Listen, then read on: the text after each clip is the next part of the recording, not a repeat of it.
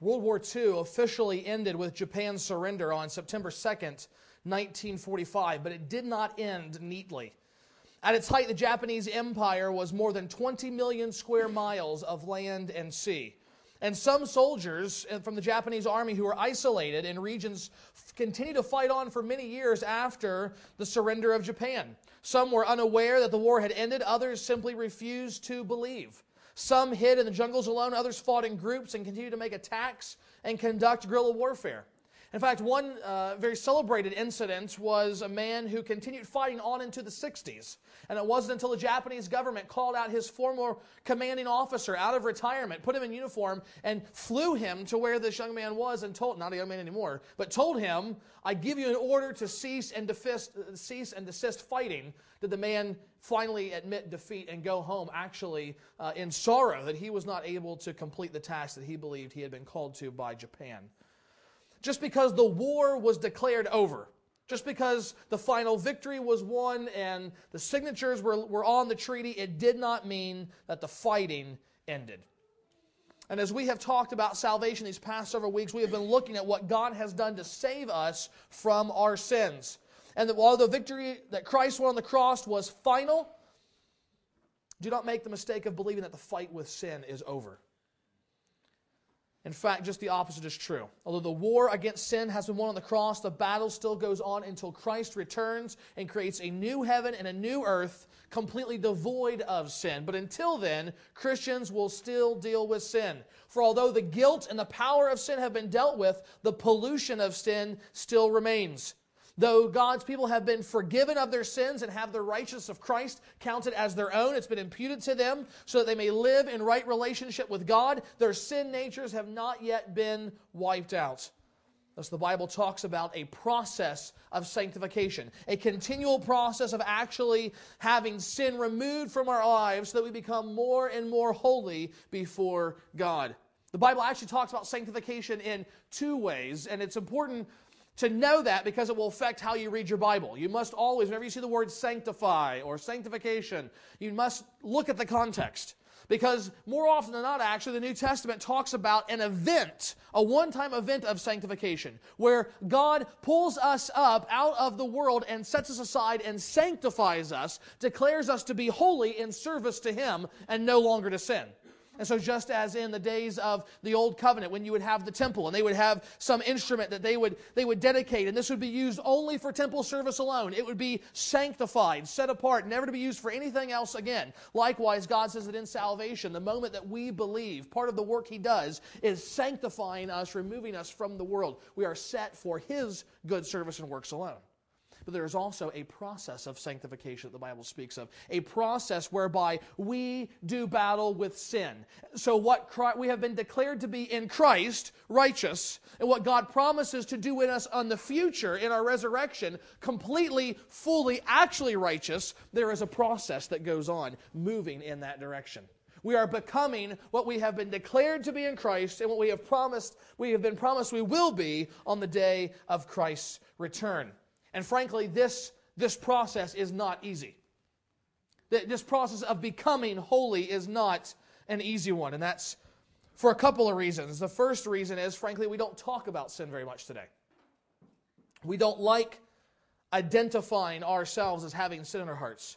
We don't like admitting to one another our mistakes, our lustful passions that cause us to do and to act in ways that are unpleasing to God. One of the famous pastors of a large church said, we just don't talk about sin. We just want to encourage people. Well, I'm all about encouragement, but it doesn't make sense to not talk about sin when the Bible characterizes the Christian life as a war against sin. It doesn't make any sense to me. It is true that the Christian has a new heart, a new mind, and a new desires for the things of God, that God has given these things to us. At the same time, the work of God is not finished in renewing us. The mind cannot see as clearly as it will one day. Paul says, we see through a glass darkly. The desires can still be entangled in sin, Paul says in Galatians 2. And the will cannot fully do God's will yet. Again, Paul in Galatians 5. The truth is, the flesh remains in the believer unsearchable and deceitful. And so our experience in living the Christian life sounds a lot like the Apostle Paul's experience in Romans 7. I do not understand my own actions, he says, for I do not do what I want, but I do the very thing I hate. I do not do the good I want, but the evil I do not want is what I keep on doing. Anybody ever feel like that? I do. I do. This then is the life of war for the believer, working to continually put to death more and more indwelling sin in our hearts. And the good news is, the Bible promises if we engage in the fight, if we actually look sin in the face and say, I am done with having you in my life, it's war, the Bible makes the promise we will take ground. If we are willing to engage the enemy, we will make progress. We will grow in the image of Christ. It is not a defeatist attitude with which we go into this battle. It is one of victory, knowing the outcome that is already there. Christ has said, I have predestined you that you would be conformed to the image of Christ. This is the work that God wants to do in our lives. And if we will engage in it, He will make sure that we make progress in it. So this morning, as we have been talking about salvation, we began with seeing why we need salvation, what God has done to bring us to salvation, what God has accomplished for us on the cross in order to save us. And now, last week, we turned the hinge, as it were, in this process of salvation to see what our experience of salvation is. The first being experiencing God's love through His adoption. But now, frankly, we see this week and next week what the majority of the Christian life in this life we will experience. And it's a war with sin. It's this life of continual sanctification. So this morning what we want to see is more about what it is and specifically how we go about doing it. It's one thing to know we're in the fight. It's another thing to know this is how God calls us to fight. This is how He calls us to put down sin in our lives. And so in order to see this, understand this process, we want to look to Romans chapter 8, and we just want to look at two verses. Verses 12 and 13. Paul says, so then, brothers, we are debtors, not to the flesh, to live according to the flesh. For if you live according to the flesh, you will die. But if by the Spirit you put to death the deeds of the body, you will live. May God bless the reading of His Word. This morning, as we seek to understand sanctification, we want to see three things that we need to be about the business of doing if we're going to make war on sin. First, we need to pursue sanctification by remembering the gospel. We need to pursue sanctification by remembering the gospel. In verse 12, Paul says, so then, brothers, we are debtors not to the flesh to live according to the flesh. And let me just say right off that knowing and understanding and living this verse is essential to defeating sin in your life. Okay? So verse 12 is important. Okay? If you don't understand and employ verse 12 in your fight against sin, you will fail and you'll be miserable. Why? What's so important about verse 12? Verse 12 is the gospel. Verse 12 is the gospel of God's grace through Christ to us. It comes as Paul is building upon the argument he's been making for 2.5 chapters now. He began in chapter 3 and went on through chapter 5, showing that Christians are saved by God's grace alone. It is not anything that we do that causes God to save us. And he wanted to show this, that this is the way God has been doing it from the beginning by holding up Father Abraham and saying, look, even Abraham was saved not because he was righteous, but because he believed in God's promises. And in believing in God's promises, God credited it to him righteousness that he might be acceptable to him.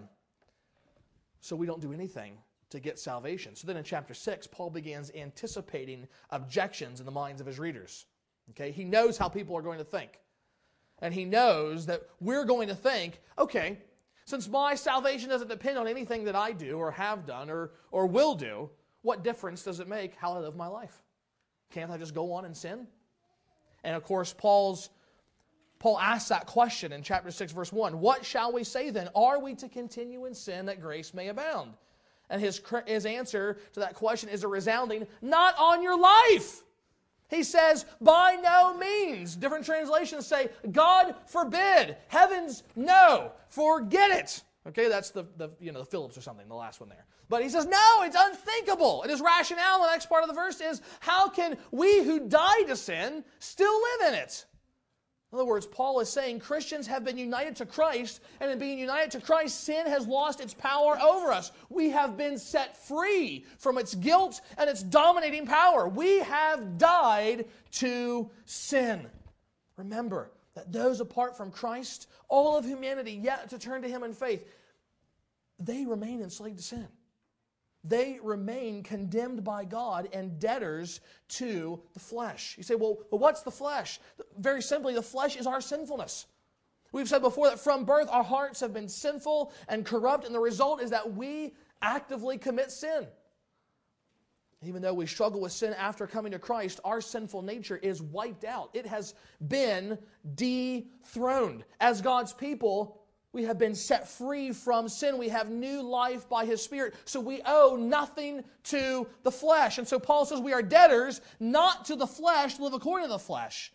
As Christians, we are not in debt to the flesh. You have to understand that before we came to Christ, sin was the reigning principle in our life. It was our king.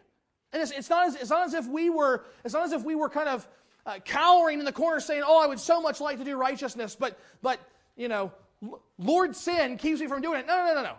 We love sin. We enjoyed sin. Many of us were passionate about sin. We went after it hard, believing it to be the source of endless pleasure for us. And now in Christ, the power has been broken.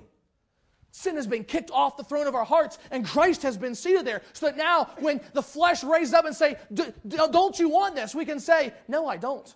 Thank you very much." Before we couldn't do that. Before we were debtors to the flesh. We would always obey sin if we were able to, and we enjoyed it. But now Paul says, all of that is over.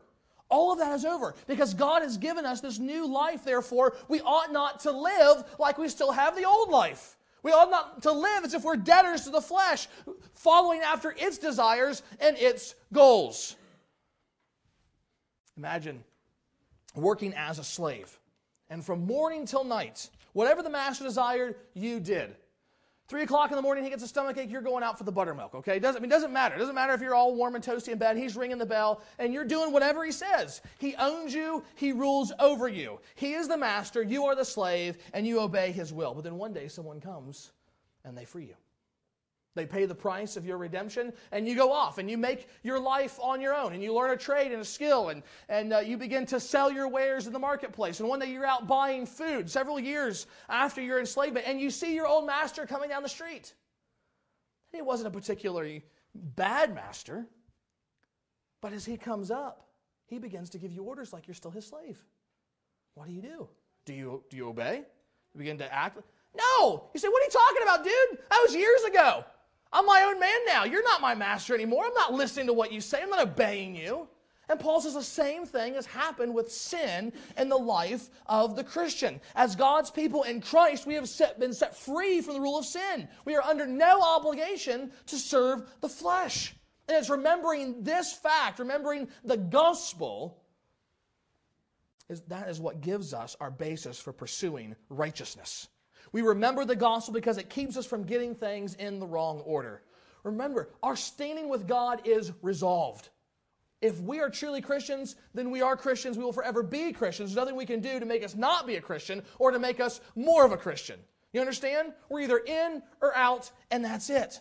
So we don't pursue justification to earn, we don't pursue sanctification to earn justification. We don't pursue holiness in order to make God love us.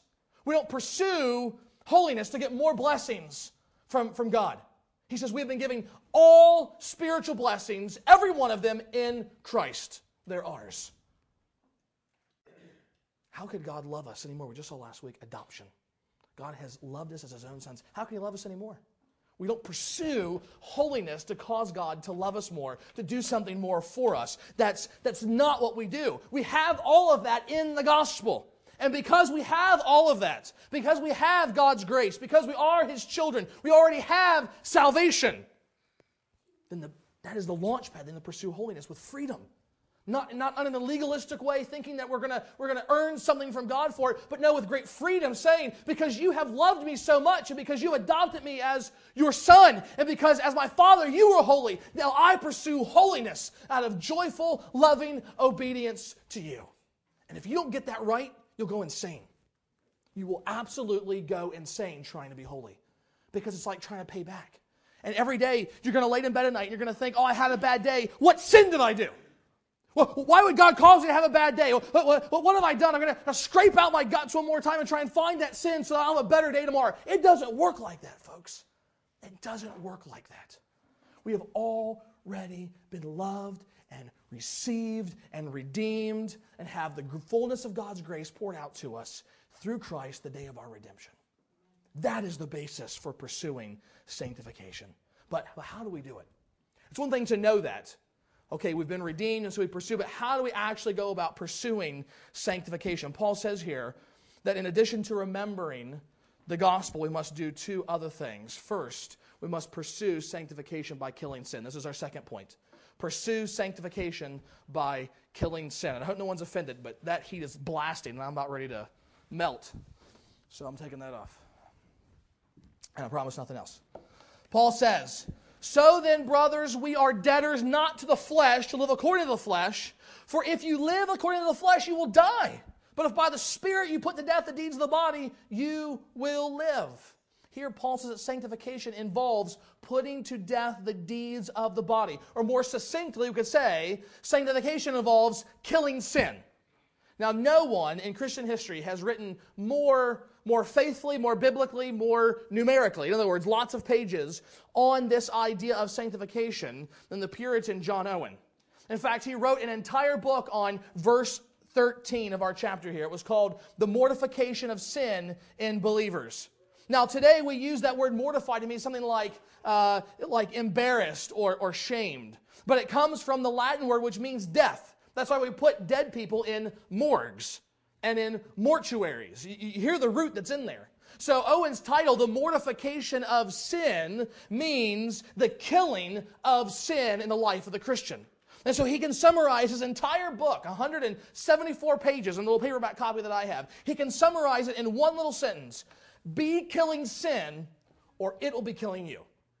And frankly, if you don't get anything else, write that down somewhere, right next to this verse or in your note sheet.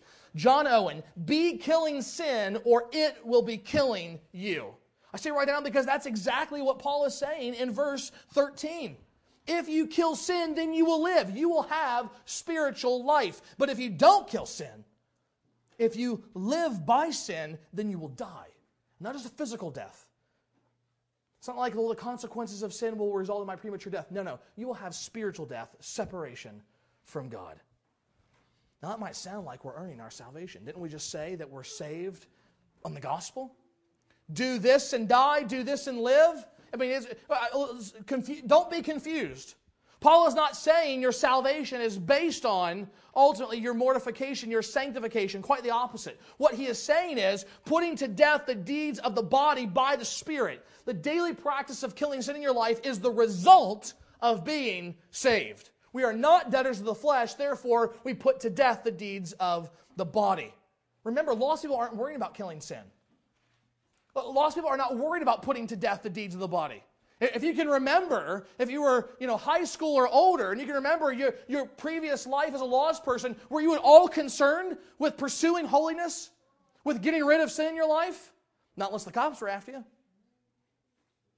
There's no conception there. So for those that would want to be rid of sin, guess what? It is evidence that God is at work in your life. It is evidence that you have the Spirit. It is evidence that, in fact, He has done something profound. A fundamental change has happened so that now you have a desire to be righteous before Him. Engaging in sanctification is evidence that you're a Christian. So what is Paul saying? You're saying, if you're not worried about sin, if you're living your life and you care nothing, you feel no guilt, no remorse, someone gets called out, someone catches you, then you feel guilty, but there's no inward sense that says, I've offended a holy God when I sin, guess what? Dollars of donuts, you're not in. You're not a believer. You're not a Christian. And you do something about that. Go back to the first point and plead the gospel with God. Say, if Christ died for sinners, then I believe in Him. I want that in my life. I want that forgiveness. See, killing sin is not just about changing behavior. Lost people can change behavior. Killing sin through Christian sanctification is about something far more radical. Jesus said, if your hand or your foot causes you to stumble, cut it off and throw it from you. And if your eye causes you to sin, tear it out and throw it away. Now we have to understand here, Jesus is using hyperbole to make his point. After all, if I stole something with my hand, I cut my hand off, what's the problem? I still got another hand. If I lust with my eye, and so I pop that thing out, guess what? I still got another eye. Worse, I still have the images that my mind created in the lust in the first place. So what do I do, rip out my brain? You understand? Jesus is not saying start hacking and cutting on your actual flesh. What he is laying down is the principle of saying nothing is too important that is worth your soul. Cut it out of your life and get rid of it. Throw it away for the sake of your spiritual life. When we sin, it's not enough to say, well, I shouldn't have done that. I'll try and do better next time. Jesus says, no. Cut it out, kill it, get rid of it. Get rid of it. We are to put to death the deeds of the body, the sin that we commit. But where do these deeds come from?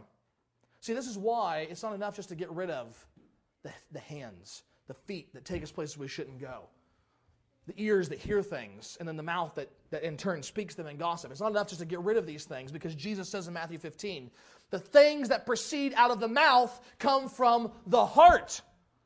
And those defile the man. For out of the heart come evil thoughts, murderers, adulteries, fornications, thefts, false witness, slanders. These are the things that defile a man. Jesus says there is a condition of the heart that gives rise to the deeds of the body. So it's not a body issue. It's nothing to do with your physical body. It's a heart issue. If you want to stop the sinful deeds done with the body, then you go to the source. You go to the heart. The work of killing sin is fundamentally a heart issue. And if we are going to put to death the deeds of the body, if we're going to kill sin in our lives, we must cut off the lifeline between our sinful hearts and our sinful actions. How many of you have email? Anybody got an email? Okay. So those of you that don't, I'll explain. Yeah, even Richard back there. First time in a long time. One of the things I hate doing, I hate going in the spam folder. Okay, you guys know what the spam folder is? Spam folders don't have email. Just like you get junk mail at home, you get junk mail and email. Okay, but it's nice because unlike the U.S. Postal Service, your email provider will set up a spam folder automatically. And so as it comes in, it kind of reads over and kind of sees where it's coming from and who it's addressed to and what the contents are. And it makes a really good guess as to whether or not you actually want to see that email or not. And if you don't, it sends it to the spam folder. But every once in a while, the computer's not so smart. It's just a computer after all, right? It's only as smart as the programmers. And it misses some things. And sometimes you get junk mail, get spam email in your inbox. But the worst part is when you get real email that accidentally gets sent to your spam box. And then you got a problem, particularly if it's an important one. You paid a bill and the receipt's in there, you got to go after it. Okay? What does that mean doing? That means clicking on that spam folder and reading over the subject lines of all those emails. And guess what you see? It's a cesspool. I mean, it's a cesspool of immorality. Every debauchery and sin you can imagine is being peddled there with no subtlety whatsoever. I mean, it's just right there in your face all the time. And it's a bother. I usually tell people, look, give me your email address. I'll click it into my book, and then you resend the email because I don't want to have to go in there. I don't want to have to be exposed to that. But you know what John Owen says in his book on the mortification of sin? He says this. Let not that Christian think that he makes any progress in true holiness who is not prepared to walk over the bellies of his own lusts. Did you get that? Let me read it again. Let not the Christian think that he makes any progress in true holiness who is not prepared to walk over the bellies of his own lusts. In other words, if you're going to make real progress in holiness, if you're going to put to death the deeds of the body by focusing on the issues of the heart, then you're going to have to go into the cesspool of your own heart. You're going to have to be honest with yourself and identify the sins that are there and not laugh them off. That's our first defense mechanism. So someone begins to get close to identifying sin in our life, and we kind of laugh it off, and we kind of play it off and make a joke about it. We can't do that if we're going to pursue holiness. We have to be honest about it and say, this is something that is so terrible, so offensive in the eyes of God, that it deserved the death of His Son on the cross. That's sin. And that's what's in our hearts. And if we're going to make any progress in sanctification, then we need to do this unpleasant work. I say it's unpleasant because nobody likes it, right? I mean, some of us, frankly, like those sins. It's easy to get mad and be bitter at someone who's done something wrong to us, isn't it? When no one's around, it's easy to cheat on things. It makes life easier for us. And on and on and on, we could name them all. But God says, no. No. Get rid of the sin that's in your life. Put it to death that you may grow in holiness. In 1993, Donald Wyman was clearing away timber in a remote Pennsylvania forest. And it was late in the day, and as he was working, a tree fell in a way that was unexpected to him, and he ducked out of the way so that he didn't get crushed by it, but it fell on his leg, and he was pinned. He couldn't move the tree, and he couldn't get out of it. And for an hour, a solid hour, he is yelling out of the forest for help, begging anybody could come and help him. No one comes. No one's there. No one heard him. And Wyman is laying there, and he's looking at his leg, and he's realizing the situation that he's in. And so he gets his free leg up, and he undoes his bootstrap, he unlaces it, and he ties a tourniquet around his pinned leg as tight as he possibly can. And then he reaches down and he pulls out his little pocket knife that he has with him, and he begins cutting. Down to the flesh, down to the muscle, down to the tendon, hacking the bone away so that he can free his leg and he can get out of there. That's exactly what he did. He crawls back to his truck, drives himself to the hospital, and lives. They say, how in the world can a person do that? I mean, just thinking about that, I saw some of you going, oh, I mean, you just don't want to think about that. It's disgusting. I mean, it's one of the worst things you possibly think of. He did it because it saved his life. It saved his life. He understood about his physical life what Paul is teaching, what Jesus taught about our spiritual life. If you live according to the flesh, you will die. But if by the Spirit you put to death the deeds of the body, you will live. There is a choice of life and death before you. You can live according to the flesh and suffer spiritual death, or you can kill the deeds of the flesh, giving evidence of your salvation, and you will experience spiritual life. And Paul says, as God's people, saved by the blood of Christ, called to be holy as our Heavenly Father is holy, we must seek the death of sin in our lives. That's tough work. It is hard work. But the good news is, God's not left us to do it on our own. The last thing that we see from Paul's letter here in Romans chapter 8 is that we are to pursue sanctification by the power of God's Spirit. We are to pursue sanctification by the power of God's Spirit. Paul says in verse 13, it is by the Spirit you put to death the deeds of the body. That means it's not me versus the flesh. It's the Spirit of God versus the flesh. If I'm going to be at all successful in killing sin, that's a lesson that I have to learn. I don't go at it with my own strength. I go in it with the strength and the power of God's Spirit. In fact, in Galatians 5, Paul makes this promise. It's not a suggestion. It's not kind of a, try this. No, it's a promise. I say to you, walk by the Spirit, and you will not gratify the desires of the flesh. Try and kill sin in your own life. Not going to work. Kill sin by walking by the Spirit, you will succeed. That's the promise that is given here. In fact, it's a double negative in the Greek to emphasize, if you walk by the Spirit, there is absolute certainty you will not fulfill the desires of the flesh. It will be nailed. It will be coffined up and thrown away, dead to you, as it's already been declared to be in Christ. The question that needs to be answered then is, what does it mean to walk by the Spirit? What does it mean to live by the Spirit in such a way that His power is at work to sever the root of sin in our hearts? Well, Paul gives us the answer just a few verses up in verses 5 through 6 of the same chapter. He says this, those who live according to the flesh set their minds on the things of the flesh, but those who live according to the Spirit set their minds on the things of the Spirit. To set the mind on the flesh is death, but to set the mind on the Spirit is life and peace. So the promise of Galatians 4, the promise of verse 13 here, is that if we put to death the deeds of the body by the Spirit, we will have life. And here he says that specifically we do this, we live by the Spirit, we walk by the Spirit, by setting the mind on the things of the Spirit. Now, why did Paul say that? Why did he say, set your heart on the things of the Spirit? Set your affections on the things of the Spirit. Set your soul on the things of the Spirit. Why does he say the mind? Well, because Paul understands the role that the mind plays in our lives. And when we take the totality of the Scriptures, we see that each of the faculties of our soul has certain duties before God. There's a certain process, a certain way that God has wired humanity. And it starts with the mind. The mind is the sentinel of the soul, commanded to watch carefully over our souls by questioning, assessing, and by making judgments. Is this good? Is this bad?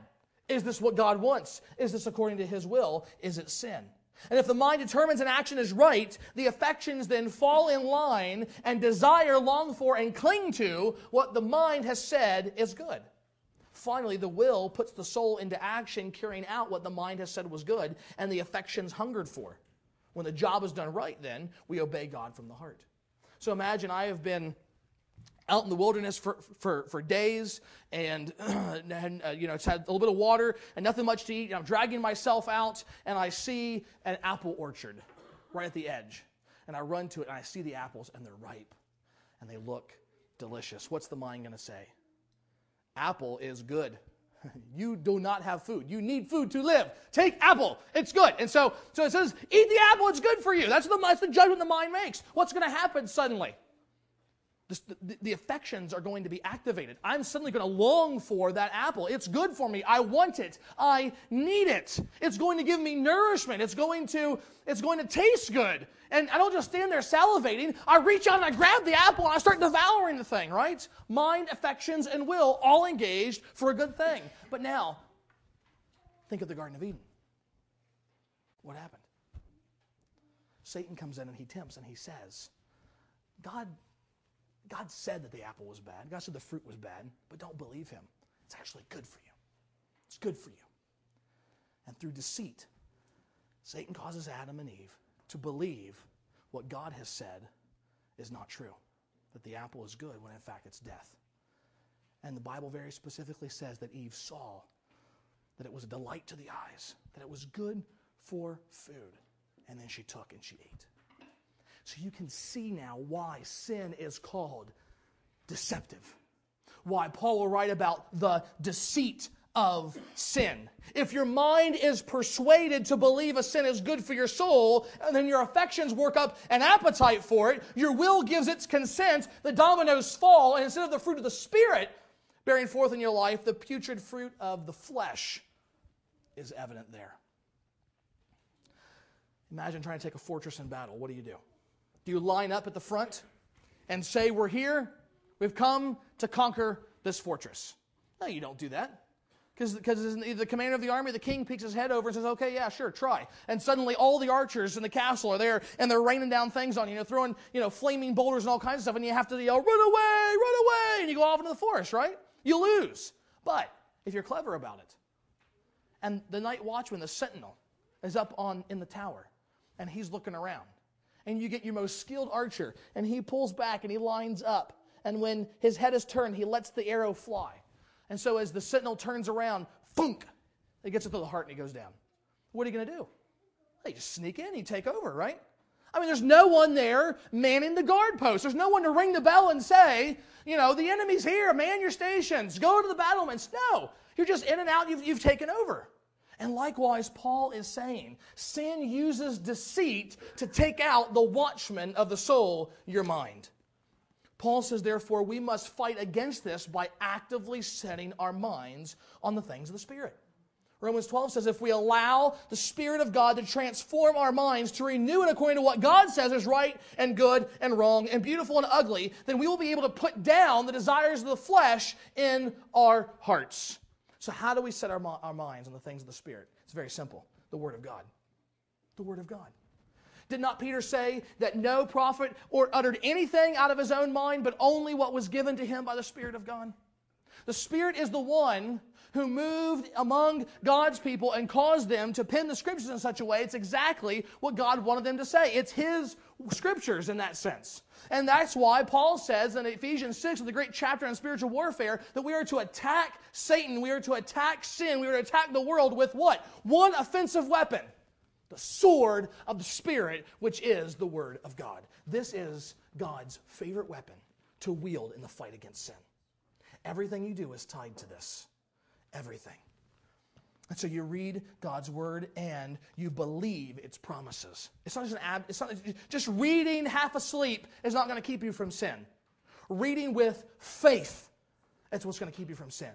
You read and then you believe what you've read. You believe what God has told you. You believe that what God says He is and what He has for you then is better than the temptation. So, you've got this. Again, we'll go back to the wilderness analogy. I've not had any water now, 2 days. And I see this thing sitting here. And I'm tempted. Look at that. It's dripping with sweat. It's so cold. It's nice. It's wet. It's gonna be great for you. Yeah, but it's got poison written on it. Doesn't matter. Just ignore that. It's gonna be great tasting down. It's gonna parch your thirst. No, I don't think so. Why not? Because God says don't drink the poison. And even if I don't make it home and I die because I didn't do what God said not to do, guess what? He's got something better for me. It's called heaven. So frankly, it doesn't matter how bad the temptation gets. God has said He is going to be with us forever. He is going to be there and provide for us. He is going to have His grace in our life. He loves us more than anything else in the world save His Son. What does temptation have to offer me that God does not have something better for? What does it look like practically? Let me give you an illustration. A missionary family several years ago was forced out of Tanzania by the government. They lived there for 7 years and they were told you have 30 days to leave. Now, in the midst of that situation, there was a great opportunity, great temptation for them to sin. You can imagine they could have been angry at the government, angry at God. They could have been overwhelmed with a sense of despair. They could have been filled with the sin of self-pity and fear, or they could have allowed their situation to make them impatient or irritable. How do you put to death those sins of the body that might come from your heart in that situation? Well, the answer comes in an email from one of the wives. Here's what she says. We are clinging to these truths. God is good. He is in control. And He loves us more than we can comprehend and has plans to give us hope and future plans to prosper us. Our spirits are understandably low. We are emotionally and physically exhausted. But because of the Lord's great love, we are not consumed. For His compassions never fail. They are new every morning. Lamentations 3:22-23. What are they doing? What are they doing? They are killing sin by the power of the Spirit. They are hearing God's promises in His Word, and they are believing them. And they are trusting that the promises of God, God Himself, is better than any emotional, cathartic experience they're going to have through those sinful emotions and reactions. And so, by God's truth and the power of His Spirit, they are being sanctified and sustained in their walk as Christians. That's what it means to set our minds on the things of the Spirit and to allow Him to the power in our lives put to death sin. I've been told that a bone marrow transplant can make you feel that you were dead. When cancer spreads into the bone marrow, a doctor has to all but kill the patient in order for him to survive. He destroys the marrow first with radiation. Then he replaces it with donor marrow, healthy marrow, to get you going again. And if the patient survives, though he has a long road ahead of him, he nevertheless is healed from the cancer. When you read the Bible, sometimes God, seeing God in all of His glory, can make you wish you were dead. When Isaiah saw Him high and lifted up, what did he say? Woe is me, for I am undone. When Job was blasted by God's glory from the storm, what did he say? I despise myself and repent in dust and ashes. When Habakkuk saw a vision of God's power, he said, I hear, my body trembles, my lips quiver at the sound, rottenness enters my bones, my legs tremble beneath me. So Chris Lundgaard explains it this way. God's terrible majesty is radiation. It x-rays a soul and shows that it's gorged with sin. The soul sees what God is like in His glory, sees what it is like in its sickness, and buries its face in the dirt. Then the healing starts. God's radiating majesty kills the rotten marrow of sin and replaces it with humility. A heart humbled by God's terrible majesty can begin its recovery and grow strong. If we want to put sin to death in our hearts, we have to swallow the strongest doses of God's terrible majesty that we can stand. The only way to fight sin in our hearts is to be exposed to the knowledge of sin there. And the way we do that is to continually look to God in the Bible. You mark up those passages that more than anything else reveal God in all of His glory, and you soak your life in those things. Because the more you are exposed to God's holiness, the more your sinfulness is going to be evident. And the more your sinfulness bubbles up and rises to the surface, the more you're going to be able to destroy it through the power of the Spirit as He applies the Word to our hearts. Frankly, this is not necessarily good-tasting medicine. But like I tell my kids, if it tastes bad going down, it probably means it's going to work better than anything else. And loved ones, let me just say, if you are here this morning and you desire holiness in your life, if because you are God's child, you feel that desire to get rid of sin and to be holy welling up within you, then you need to be about the business of mortifying the flesh. Begin by remembering the gospel, understanding that no matter how sinful you are, God has already forgiven you and will keep forgiving you. Understand that we need to identify the sin that is in our life and be going to the root of the problem in our hearts, not just changing habits. And finally, we understand that only God's Spirit can bring about that transformation of our lives. And no matter how terrible the medicine tastes, no matter how bad it makes us feel at the beginning, it will ultimately be sweetness to our souls. Let's pray. Heavenly Father, we are thankful for what you have done for us in Christ. We thank you for the righteous standing we have in Him. And Father, we pray that by your Spirit and your Word, you would be at work in our lives, causing us to be transformed into greater likeness of Him. Father, help us to reflect the glory of Christ as we deal honestly with sin by the strength you provide. We pray all this in Jesus' name. Amen. Let's stand, and as we sing in response,